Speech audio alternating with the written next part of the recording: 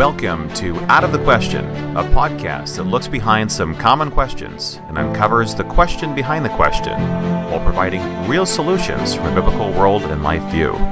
Your co-hosts are Pastor Charles Roberts and Andrea Schwartz, a teacher and mentor. Welcome to another edition of the Out of the Question podcast.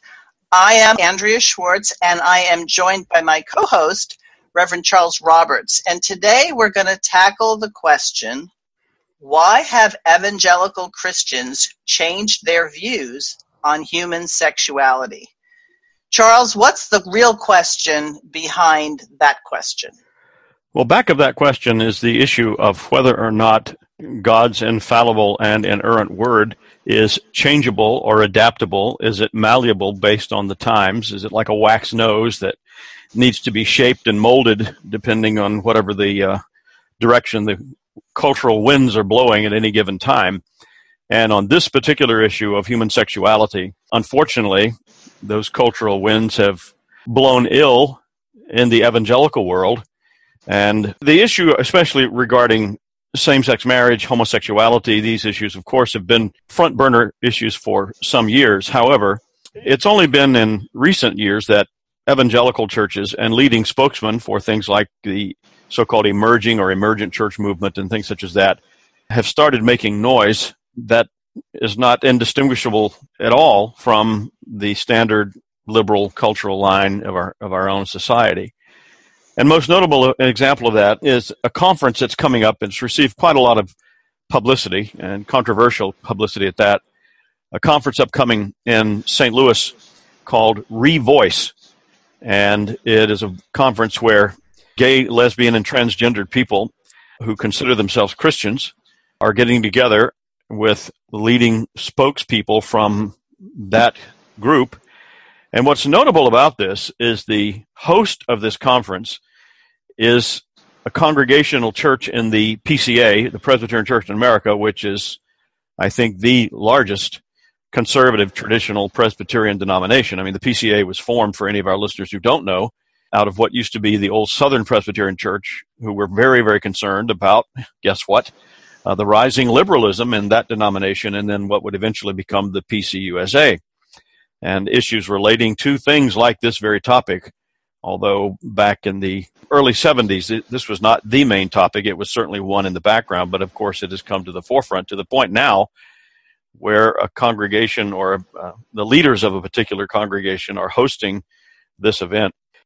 The key thing to point out here, and I think this would be a good point for us to start off as far as hitting the issue, and that is it possible for someone to be a faithful follower of Jesus Christ and have an orientation or a predisposition or an inclination, choose your term, to be homosexual, to be gay or lesbian, without acting and engaging in the activity, but having that orientation, being attracted to a person of the same sex, but since they don't act on it, nevertheless consider themselves a faithful follower of Jesus Christ?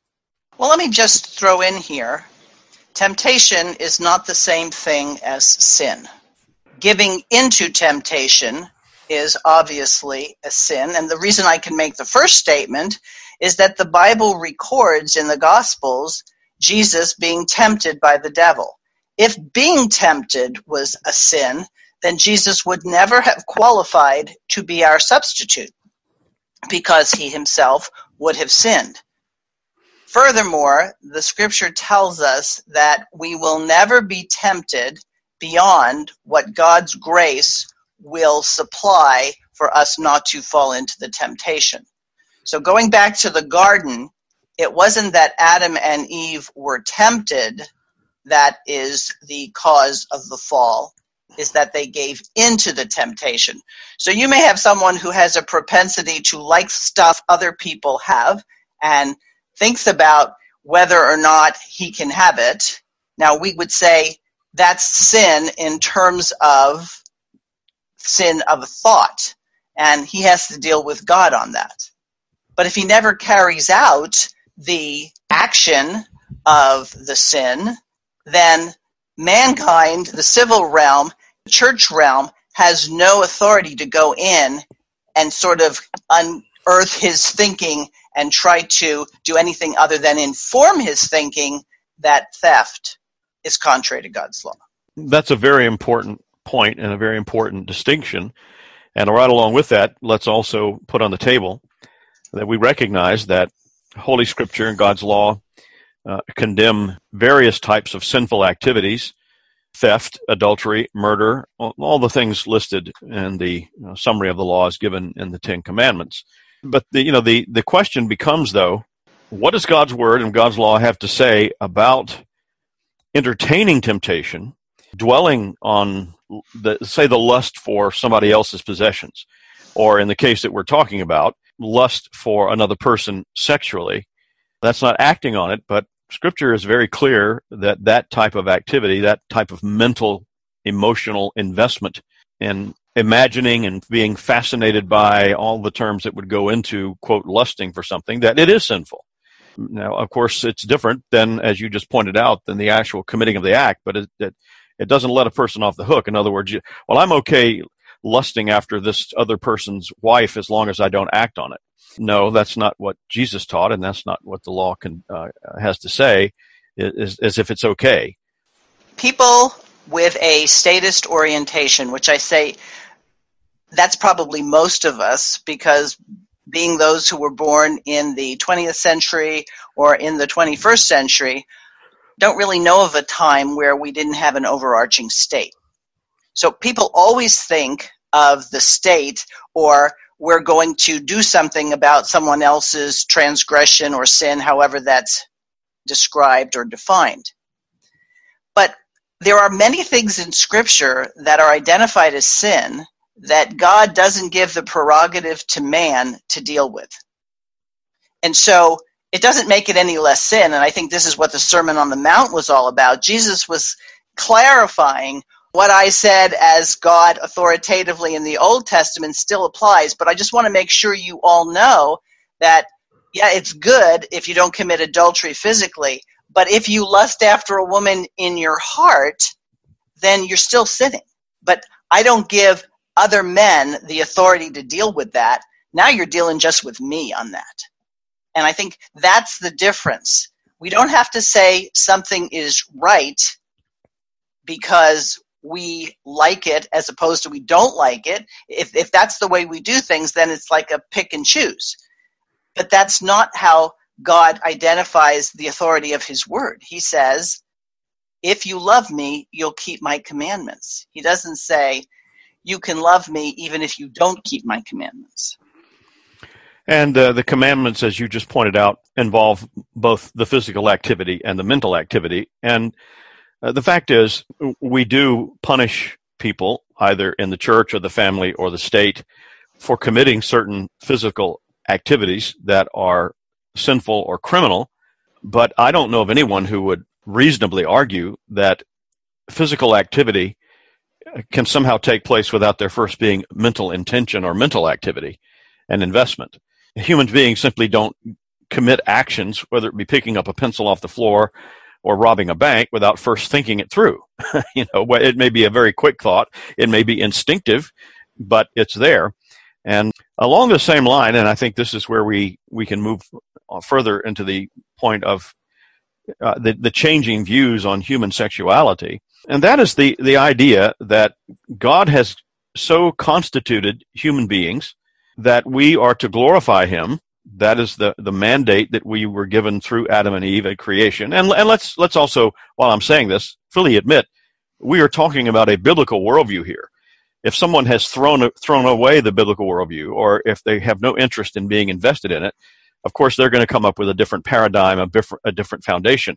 But we're talking about Christians. This is specifically about evangelical churches, evangelical church leaders who have moved on this issue. So we have to deal with what Holy Scripture teaches us as our foundation. And so at a minimum, people who don't want to hold to the orthodox view on these things ought to be honest enough to say, well, we're stepping away from this. It's like the old story of the elderly couple who were riding down the street in the husband's pickup truck, and they saw this young couple who were, scooted up next to each other in the front seat of the car, and the girlfriend was right next to the boyfriend as he was driving, and of course, the older couple, the woman was sitting next to the window, and he was driving the car, and she looked over at him and she said, "Why don't we sit next to each other like that anymore?" And he said, "Well, I didn't move." So, I mean, it's the same sort of thing. Scripture has taught this, and the church has always believed and had this view, insofar as it has been faithful to God's word and his law, that this type of activity, in other words, these deviations or defections from God's standards of human sexuality, are sinful. And as the Westminster Shorter Catechism that I adhere to says, some sins in themselves are more heinous in the sight of God than others. And so, yes, as I said at the beginning, we do recognize that there are a whole raft of activities and things that God considers sinful and unacceptable. But the fact is, there is indeed in God's sight, and in terms of God's law, a difference if you steal a man's cow versus if you slaughter 100 people wantonly for no other reason that you want to take their property. Right.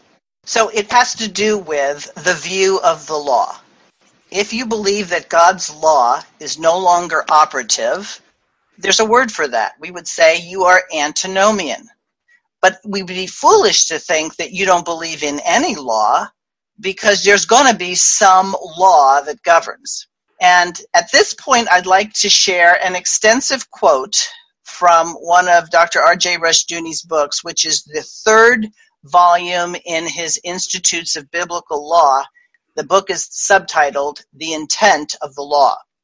And what he did in this volume is different from the first two, is he grouped all the laws having to do with specific subjects together. And so if you want to know, for example, how to make restitution, or when restitution is appropriate, or how much restitution, he's got sections that deal just with that. So you have one place to go, and he'll provide the references. Well, there's one chapter, partway through the book, that's entitled The Law as Death, and that's what I'd like to quote. He says this: "For the godly, God's law is liberty. It protects man from the lawless actions of thieves and murderers, for example. If, however, a man be a criminal, the law is at the least a restriction on his freedom, and it is potentially his death. What we think of God's law tells us what we are. For example, Leviticus 20 requires death for adultery, the death of both the adulterer and the adulteress. It also requires death for homosexual acts. Over the years, many have demanded, do you still believe in that? Well, God said it, and I accept it as his requirement of a good society. All too many people, unbelievers and churchmen alike, seethe with hostility against God for so ruling, and against me for so believing in God's law. Why? Do they want these and like sins to be an option for them, if they so choose? Do they want all immoral and moral lifestyles to be equally valid? Or do they only want God as a spectator and inspirer, but never as lawmaker and judge? Law is liberty to the godly. It protects them from evildoers, from criminals.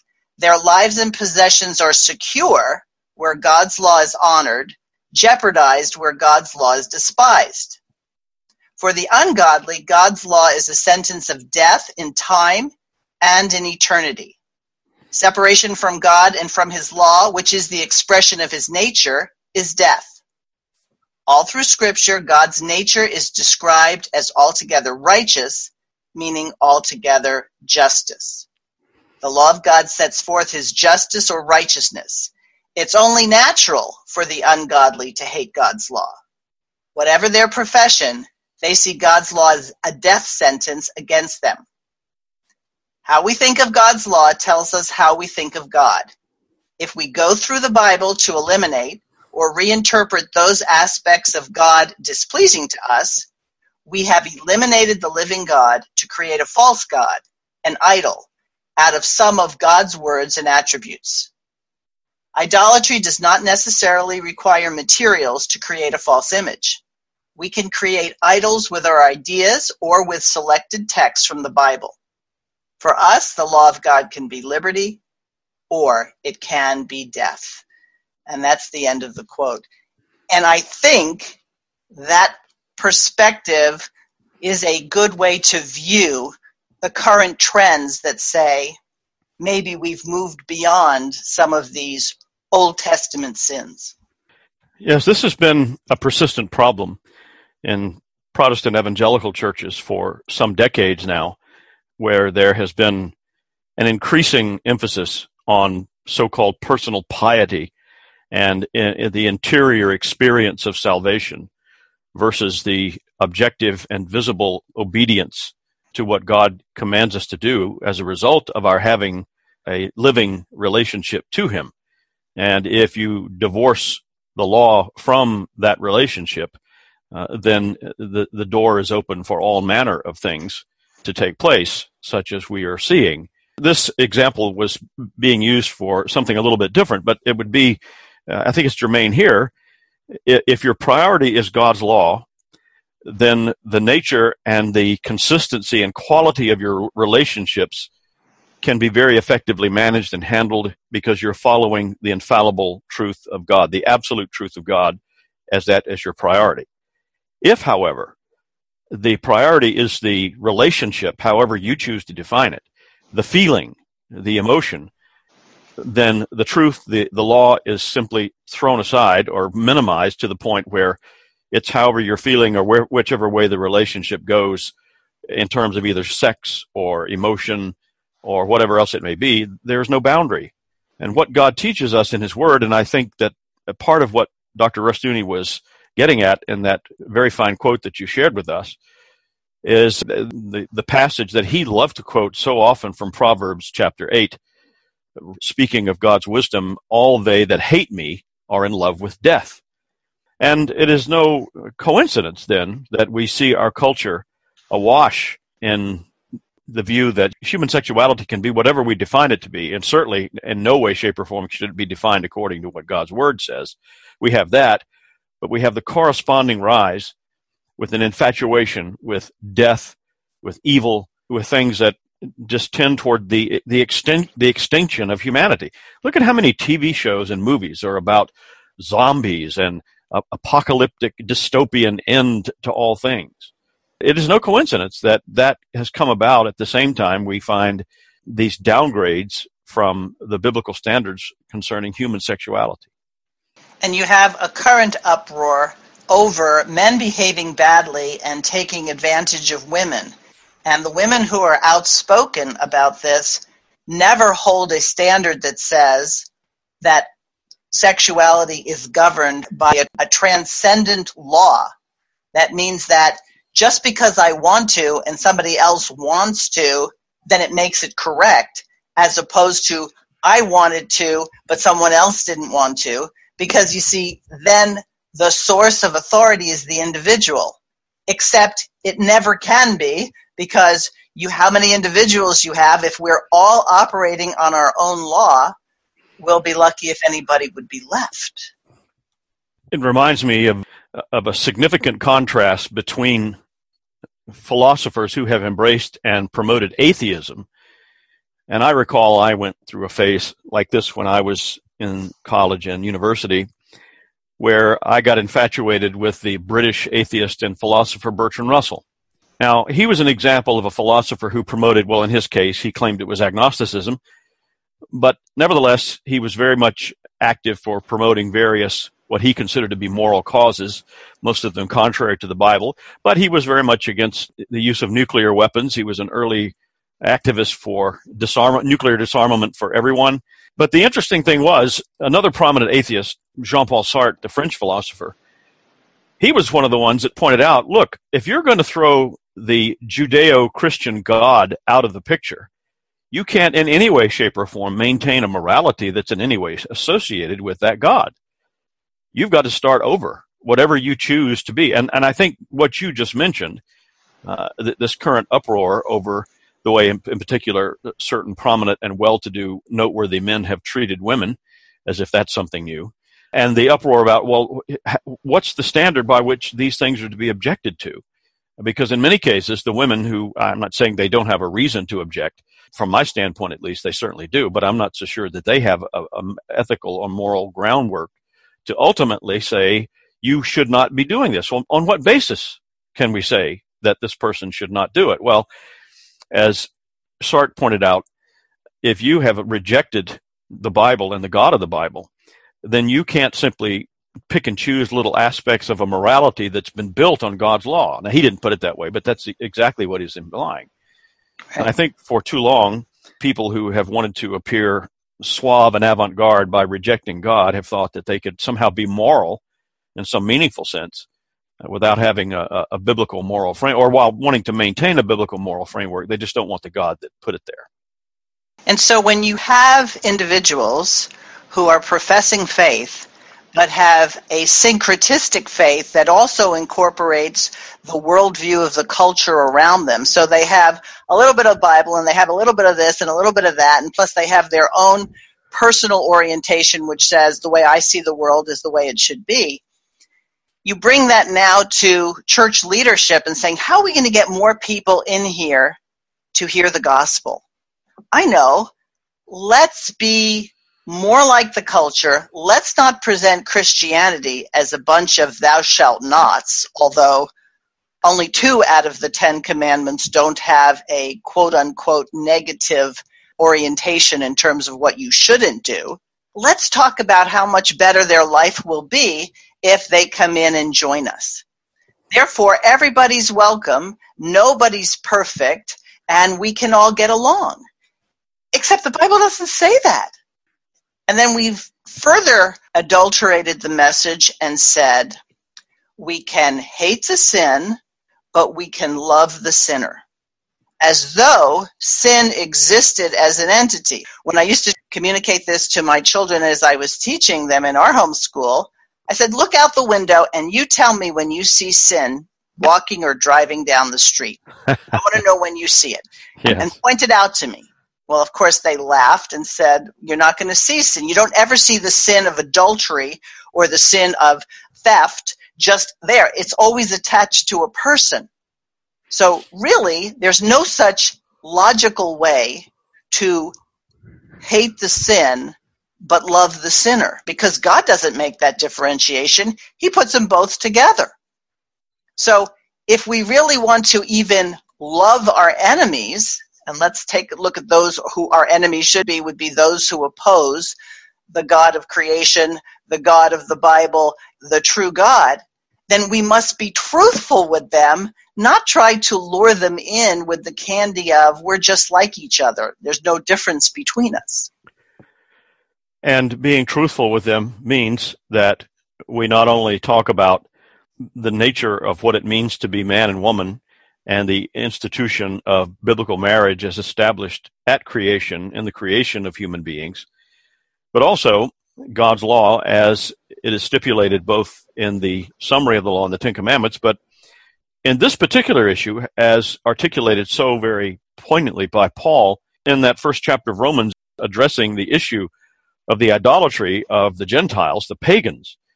And this is where he has this very extensive statement about these people, because they don't worship the true God. Even though they know the true God, being created in God's image, they are constituted so that the very fact that they are created in God's image is constantly in their consciousness, and so they're constantly suppressing that knowledge and creating kind of a cognitive dissonance. So they don't want to admit in any way, shape, or form that they are accountable to God. So this leads them, and he goes into this interesting list of idolatrous practices, worshiping birds and creeping things.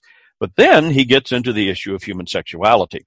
And what's most notable about this, in addition to the fact that he clearly condemns homosexual activity, this current debate that is the premise for the conference that I mentioned at the beginning, and this has been the subject of critical comment in several podcasts that I've seen lately as well, the issue of orientation or disposition, as if you are constituted a certain way, you're bent in a certain direction, but as long as you don't act on it, then it's okay. God still loves you anyway. That type of thinking is completely set aside by Paul. In Romans 1, he uses terms, especially, I think it's in verses 25, 26, and 27, he uses the terms burning with lust, passion. So he's talking about disposition. He's talking about the orientation toward homosexual, same-sex relationships. And he's saying the action is bad and so is the orientation. And let me just say one other thing about this. It certainly is sinful if a heterosexual person lusts in his or her heart for someone other than his or her spouse to whom they are legally married. But it is not heterosexuality that is condemned in Scripture. It's the lust in this case, not the heterosexuality. But that is not the case with homosexuality, because both the lust and the orientation, the disposition, are considered sinful. And this is where, if you do not have an orthodox understanding of what it means to be in the body of Christ, see, we have cheapened it. We've cheapened it in a way that nobody would ever accept in secular terms. For example, I live in an area that has a number of country clubs. I can't walk in and said, I accept this country club as my country club. They would say, you don't belong here. And I'd say, but I'd like to belong here. And then they would tell me what the requirements would be to belong there. I might have to pay a certain amount of money. I may have to live within a certain geographical location. And there could be any number of other things. Even if I don't like their requirements, if it's their requirements, it's their requirements. That's not how it is with Christianity. You say you're a Christian, and you're a Christian. Does it matter what you believe? Does it matter whether or not you hold to the basic tenets of the faith? Not at all. Currently, if you accept Jesus into your heart, whatever that means, and how much you knew before you did that, I mean, it is not uncommon for churches to feel really good about someone who shows up, hears one message, comes forward, and then tells them, you're a Christian now. Really? Do they have any idea? Well, how many people will go in and say, I belong to this country club now? I just decided I did, and someone said I could. So we've thrown out the idea that there are distinctives of being a Christian as opposed to being a Buddhist or being a Hindu or being a Muslim or being a humanist or being a pantheist, whatever you want to say. There are differences in orientation, but if we throw those out, then we have to get lax on the things that God's word says are bad if we want to get people to come in, because we're really saying that the major religion is relativistic and humanistic, and we're the measure of right and wrong. And it is only because of a steady rejection and discomfort with God's law that especially evangelical churches in the West, and especially these United States, where that type of approach can develop or has developed, and the idea that you mentioned before, that this notion of hating the sin but loving the sinner, only someone with a theological understanding that rejects God's law could come up with something like that. Only someone who does not really understand the nature of sin, the nature of biblical faith and biblical religion. And what we find is that this is exactly, what has happened over the span of several hundred years, where there was a very profound and deeply dedicated Calvinistic orthodoxy among most Protestants in these United States. But with the rise of the so-called First Great Awakening and the teachings of Charles Finney, who basically was promoting a type of Arminianism that denied that God was totally sovereign over all of his creation, that I could choose for myself whether or not I would be a Christian or I would become saved. It was completely my vote. The devil votes against me, God votes for me, I cast the deciding vote. That's kind of that mentality. And that may sound good to people, but it leaves off the question of, well, who is really sovereign in that case? And again, the same thing applies in the issue concerning human sexuality. Who has the right? Who has the authority to define what is good and proper and acceptable sexual practice and activity in a culture or a society? And as you said earlier, it's not a question of rejecting a law in particular, because law is inevitable. You will inevitably obey a legal standard. The question is, whose is it going to be? And is it one that promotes truth and life, or one that promotes death? And interestingly enough, it is the antinomian mindset that basically cripples Christians in terms of having a way in which to respond to the sexual deviations of our day. Because now it is viewed that if you reject a man who says he's a woman, that's far worse than if you fornicate. Yet the Bible talks about fornication as being something that will prevent someone from entering the kingdom of heaven if they don't repent of it. But it never says if a man is deluded into thinking he's a woman and you don't go along with it, God is going to reject you. So when people say, well, if you're a good Christian, you're not supposed to judge. You're supposed to love everybody. Aren't you supposed to love people unconditionally? I mean, Jesus loves everybody unconditionally. And you have people defending those statements, none of which are orthodox or biblical. Well, and that raises a very interesting point concerning how we are to interact with people who have unfortunately been blinded or bought into this type of thinking. I recall when I was a younger person, when I was in my early teens, it was the habit of some people in the high school where I went to school these were a group of boys, to pile themselves in a car on a weekend and cruise around a part of town where homosexuals were known to hang out and pick up one of these poor hapless individuals from their standpoint. This was going to be a sexual encounter, only to take the fellow off and beat the daylights out of him. And then I would hear people bragging. I would hear these individuals bragging, well, we picked up this guy and, we beat him up and this sort of thing. As a sign of manhood, as a sign of being tough and rejecting something so evil. Yes, that type of sexual activity is not acceptable, but neither is murder, neither is the unlawful beating up of another person. So, but look, the fact that homosexuals, adulterers have been mistreated or not been treated with compassion on some level, that doesn't somehow make the sin okay. It only means that we need to be honest and open and acceptable to people to discuss with them what their problems are. I mean, one of the issues that Jesus had to deal with the Pharisees in his day is that the very people who needed to hear the truth of God's law, who needed the light of God's word, they were not even allowed to hear it or see it. They were cast aside. And it was Jesus, the divine Son of God, speaking God's law, who would come alongside these people. And one of the most famous cases is the case of the woman caught in adultery. Yes, he said, woman, is there no one who condemns you? Neither do I. But he didn't just stop there.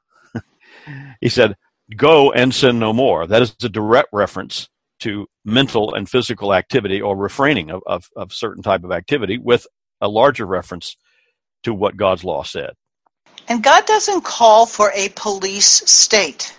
So are we really to believe that God expects good Bible-believing Christians to be going around with their binoculars, peeking into people's homes to finding out what it is they're doing? No. Those sins will be judged by God. So what does God call the people of God to do? Well, it's to not embrace that which is offensive to God. And in the case of homosexuality, the Bible calls it an abomination. So when we have parades, when we have a situation, I read yesterday that the current administration has chosen not to view June as LGBT Rights Month. Okay, well, I can look at that and say, that's good. Number one, I'm not sure the civil government has to recognize anything one way or the other. It should just stick to what it's supposed to do, defense and justice. But I'm not unhappy that it has chosen not to follow what the article called a long-standing tradition of presidents honoring the LGBT community. Well, first of all, you know what that long-standing tradition was? The last administration and its 8 years. So that was the long-standing tradition. So you know what one municipality decided to do? They were going to have cross-dressing story times for children at the local library. That's how they were going to combat the fact that the current administration decided not to honor the LGBT community. And of course, these people are flaunting their disregard for God's law.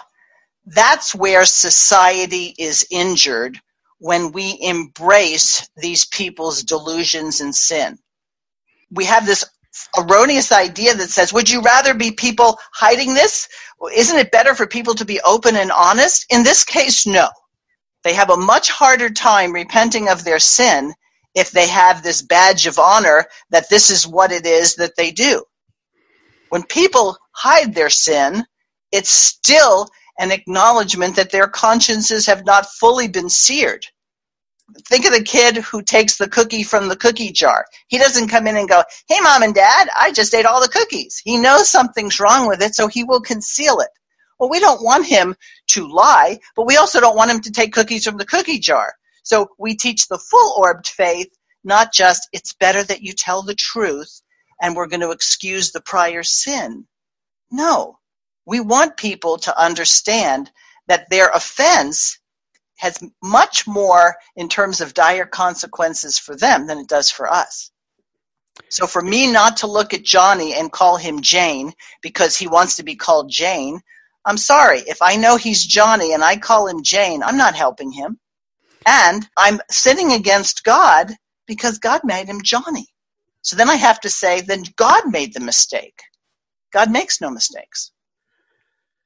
In the quote that you shared with us earlier from Dr. Rushdoony, there were several references to the penal sanctions, the capital punishment for several violations of God's law, of which sodomy and homosexuality is one such thing. But as you pointed out, and in the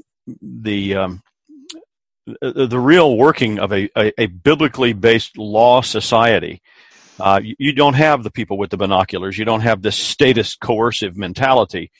And as a matter of fact, I believe it was a discussion either Dr. Rushdoony or Mark Rushdoony was having on this particular point, that in actual practice, it would be very hard, to bring the sanction to such a point, because you had to have at least two witnesses to the activity.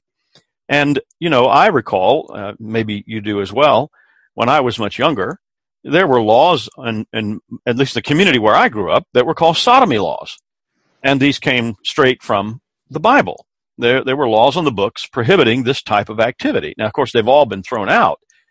But I don't ever recall large numbers of roundups of homosexuals or whatever, and all of them being beaten up and legally, hung from that just didn't happen.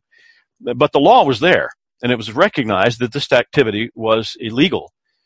But the idea that people individually have to become snoops and statists and looking and observing every move a person makes, that is not at all what the law is saying. Because the whole premise of God's law is that we govern ourselves first and foremost. We are to be self-governing according to God's law. We can't do that without the renewing grace of God in our lives and the Holy Spirit. But the larger point is that in a godly society, in a society based on Holy Scripture, these sorts of things will be in place. There will be clear boundaries by which people can understand. And again, the example you used about the cookie jar, the pursuing of aberrant or perverted sexual activity, these types of things have gone on ever since there were human beings, ever since sin came into the human stream. I can't comment on what happened 5,000 years ago, but I do know that in my memory, in my lifetime, there were parts of town where people who practiced such things, that's where they were known to go. And you had to go out of your way to find it. It was considered the bad part of town. And people who did that understood that I'm going to the bad side of town to engage in this type of activity. But as bad as they themselves may have thought that was in terms of categorizing themselves, there was no doubt where they stood. And in some ways, I don't know that they would have ever admitted it, but they were better off understanding and knowing what the boundaries were for being, quote, bad or sinful, according to the standards of the society, which were based on Scripture. So how do you go from the bad part of town to having a man who is confused that he's not a man and he's a woman, and now you make him Woman of the Year in sports circles? And I won't say his name because I don't need to give him promotion, but the point is, how do you get from the bad part of town to now where it's accepted, and if you say anything against it, you're the one who's on the wrong side. Well, it's because the civil authorities back in your day growing up and in other parts of the country didn't take a stand and say God's law prohibits this, and so they didn't allow those parts of town to proceed that way. Rushdoony makes the point that there's no civil penalty for transvestitism given in the Bible. That would be a woman dressing as a man or vice versa. He says the societal exclusion would be enough that someone wouldn't pursue it. That's not the situation we have today. We have a reversal. If you don't accept it, you could be subject to censoring or losing your job because you refuse to use a pronoun that's not appropriate to the situation. Well, and the question that you asked, how do we get from, or how do we go from the bad part of town to where the kinds of activities that took place on the bad part of town, in the bad part of town, are now front and center and being promoted and glorified? Well, that is a very important question. I mean, there are a number of ways to answer it. Obviously, the society and the culture have moved away from the standard of God's law to a different standard. The cultural mores, the cultural foundations have changed. Otherwise, we wouldn't be seeing what we are seeing. Regrettably, we have an entire generation of people who never knew anything about that, and insofar as they ever bother to see TV programs or articles or stories from, say, the 1940s or 50s, not that those were perfect times, but you certainly don't see the decline that we see today, and ask themselves, why does this particular TV show not have this type of theme to it? Well, because it was a different culture. How did that change? Well, I would like to suggest to our listeners that they consider one very significant explanation, and that was the influence of something called the Frankfurt School. I don't want to go too far down this path. It might be worth another discussion. But there were elements from Europe right after World War II who largely had embraced the teachings of Sigmund Freud and Karl Marx, among others, who came to this country, many of them as refugees from the Nazi era, specifically to promote these types of thinking that we are now seeing as standard behavior in our culture today. This was promoted by Herbert Marcuse, who I believe taught at Yale and Berkeley. And part of the whole program of the Frankfurt School was to disseminate interest in perverted sexuality, liberal ideas as we can't come to know, political correctness as we come to know it today. And the whole goal specifically was to upend and do away with Christian civilization. Because to their way of thinking, the Holocaust and all the evils that had come about in Europe during the World Wars were attributable completely to Christianity. And therefore, they wanted no part of it, and they wanted to totally divest American culture of it. As turn on the TV, you can see they have largely succeeded. But they can't succeed against an orthodox application of God's law. And that's why our public institutions do all they can to make sure that the Bible isn't prevalent and promoted and taught in schools or allowed in the courtroom, or even some censorship now on social media when somebody has the audacity to say, "Thus saith the Lord." Because even most Christians would not say, if everybody agrees that something in the Bible is wrong, it's still right, because let God be true and all men liars.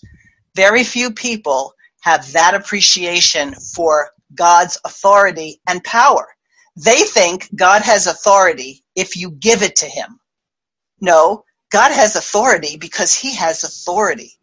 And no matter what you do, you're really not going to ever succeed in nullifying God's law. Oh, you might disobey it, but then you'll receive the consequences called curses or judgment. And if you obey it, you receive the consequences of blessing and grace. So lest anybody think that God is worried, I suggest they go read Psalm 2 and discover just how unworried he is. Yes, and let's also be clear that if people reject God's law, if they reject the divine truth of Almighty God as given to us in Holy Scripture, Well, that is their standard of living, and that's where they're coming from. But as you pointed out, and as Scripture says, they will deal with the consequences. Now, of course, they may not care anything about that. They could say, well, I'm not concerned about that one way or the other. But let's also realize that the earliest followers of Jesus, in addition to the older covenant church, the Old Testament people of Israel, they found themselves in a culture very similar to where we are now, not identical. Yes, there was rampant perversions of sexuality in the pagan world, in some cases more bizarre than what we have, but in some cases maybe not so bizarre compared to what we have. But it was the rise of the Christian faith, the rise of the acceptance and promotion of a biblical standard about how people ought to relate to each other in the area of sexuality, that was the biggest threat and the biggest change in the ancient pagan world. Several scholars have recently written on this topic. I believe I may have referenced one of these books in a much earlier discussion, a book called The Shame of Sin. The idea of maintaining a biblical standard on the issue of human sexuality is one of the great contributions that came from the promotion of the Christian faith and the widespread acceptance of it. But as we have been saying, if people reject it, it's not that God has somehow failed. It simply means that he is going to give them over, those people who don't want to abide by this standard, to that which they've chosen. The sad part about it is it's not necessary. That doesn't have to happen. People can cry out to God for mercy and forgiveness and for guidance and help, and he has promised that for all who sincerely seek him, he will answer their cry and give them his guidance as given in his word. And I believe that's why it's so important for those of us who understand what has come to be known as the theonomic position, and that is the full force of God's law for today, and that all people as individuals and families and churches and civil realms and associations and business and educational realms are all under the law of God. Yes, they're different spheres, but they're all under God's law. And in any area where it's not being actively taught, you have sometimes, and I'll give you an example, a very sad one that I heard recently, of how people who think they're being obedient because they have had promoted to them an antinomian world and life view, get themselves into situations that quite frankly baffle them or injure them. So I heard of a case of a young woman who was traveling by herself on an airplane to come back to a family funeral.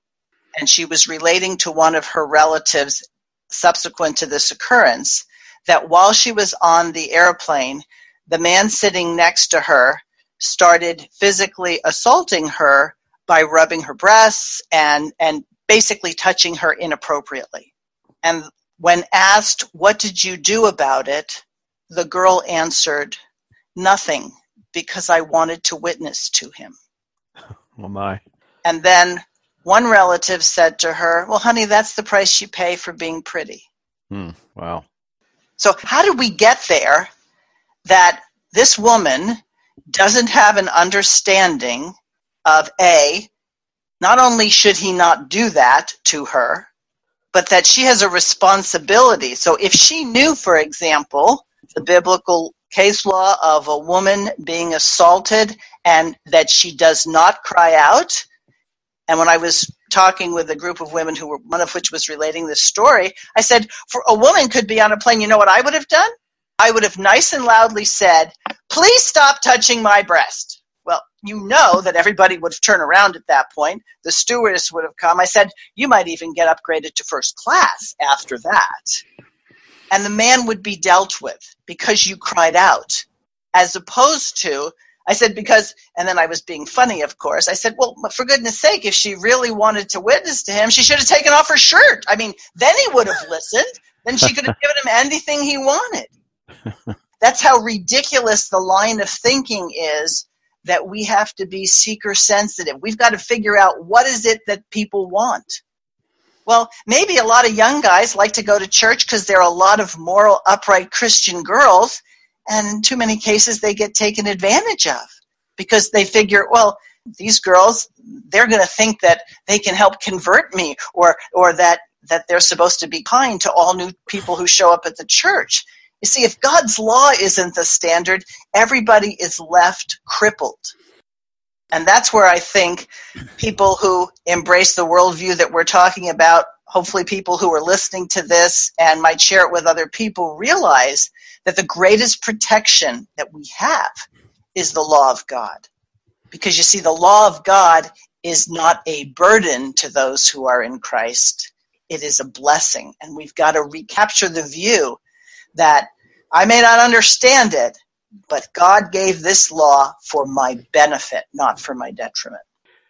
And on that very good note, I think that we have well discussed this subject, and maybe this is a good point for us to recommend some resources, as we typically do at the conclusion of our podcast. You referenced Volume 3, I believe it was, of the Institutes of Biblical Law earlier, but I would like to recommend two resources in particular. Dr. Rushdoony wrote a book some years ago. One of his more recent books to be published is called To Be as God, A Study of Modern Thought Since the Marquis de Sade. Now, this book is not directly about the subject of homosexuality, but it is about the subject of a person, in this case the Marquis de Sade, who completely and totally understood the ramifications of living a life totally divorced from any standard of biblical morality. He was one of the most disgusting, evil people who ever lived, and yet he is revered among the academic and intellectual types. And he wrote extensively, de Sade did, about his thinking. And so Dr. Rushdoony wrote this book about him and others who followed him. So there is quite a bit in this book about how human sexuality becomes perverted and warped when it's divorced from a biblical standpoint. And by the way, that book is available from the Chalcedon Foundation at the store link on the website. The other book is a classic that the late Dr. Greg Bahnsen wrote some years ago, published by Baker, called Homosexuality, A Biblical View. It is at once an exhaustive book on the subject, although it's less than 150 pages, but it is also, I think, a book of compassion and understanding, but it leaves no doubt about what the biblical view is. Do you have any that you'd like to recommend, Andrea? No, I think that about covers it. And in essence, the, quote, LGBTQ or whatever new initials get added to it is just a manifestation of what happens when the law of God is abandoned. So this week we're talking about that. We could bring up any other number of issues that reflect the fact that the church has ceased being the prophetic voice it's supposed to be and has become the accommodating voice. And the thing about accommodation is it doesn't get you more people. It just has other people leave your group. Yeah, and if you can't tell the difference between the voice of the culture from the voice of the church, especially if you're in a culture that has become profoundly antinomian and unbiblical, then there's no reason to go to the church. There's no reason whatsoever to listen to church, because you just as soon watch a sitcom on TV and get the same message. Exactly. So for those who might be listening to this podcast for the first time, we have had a series of them prior, and if you go to the Chalcedon site and just put in Out of the Question podcast, you'll see the audio album that has all our previous discussions.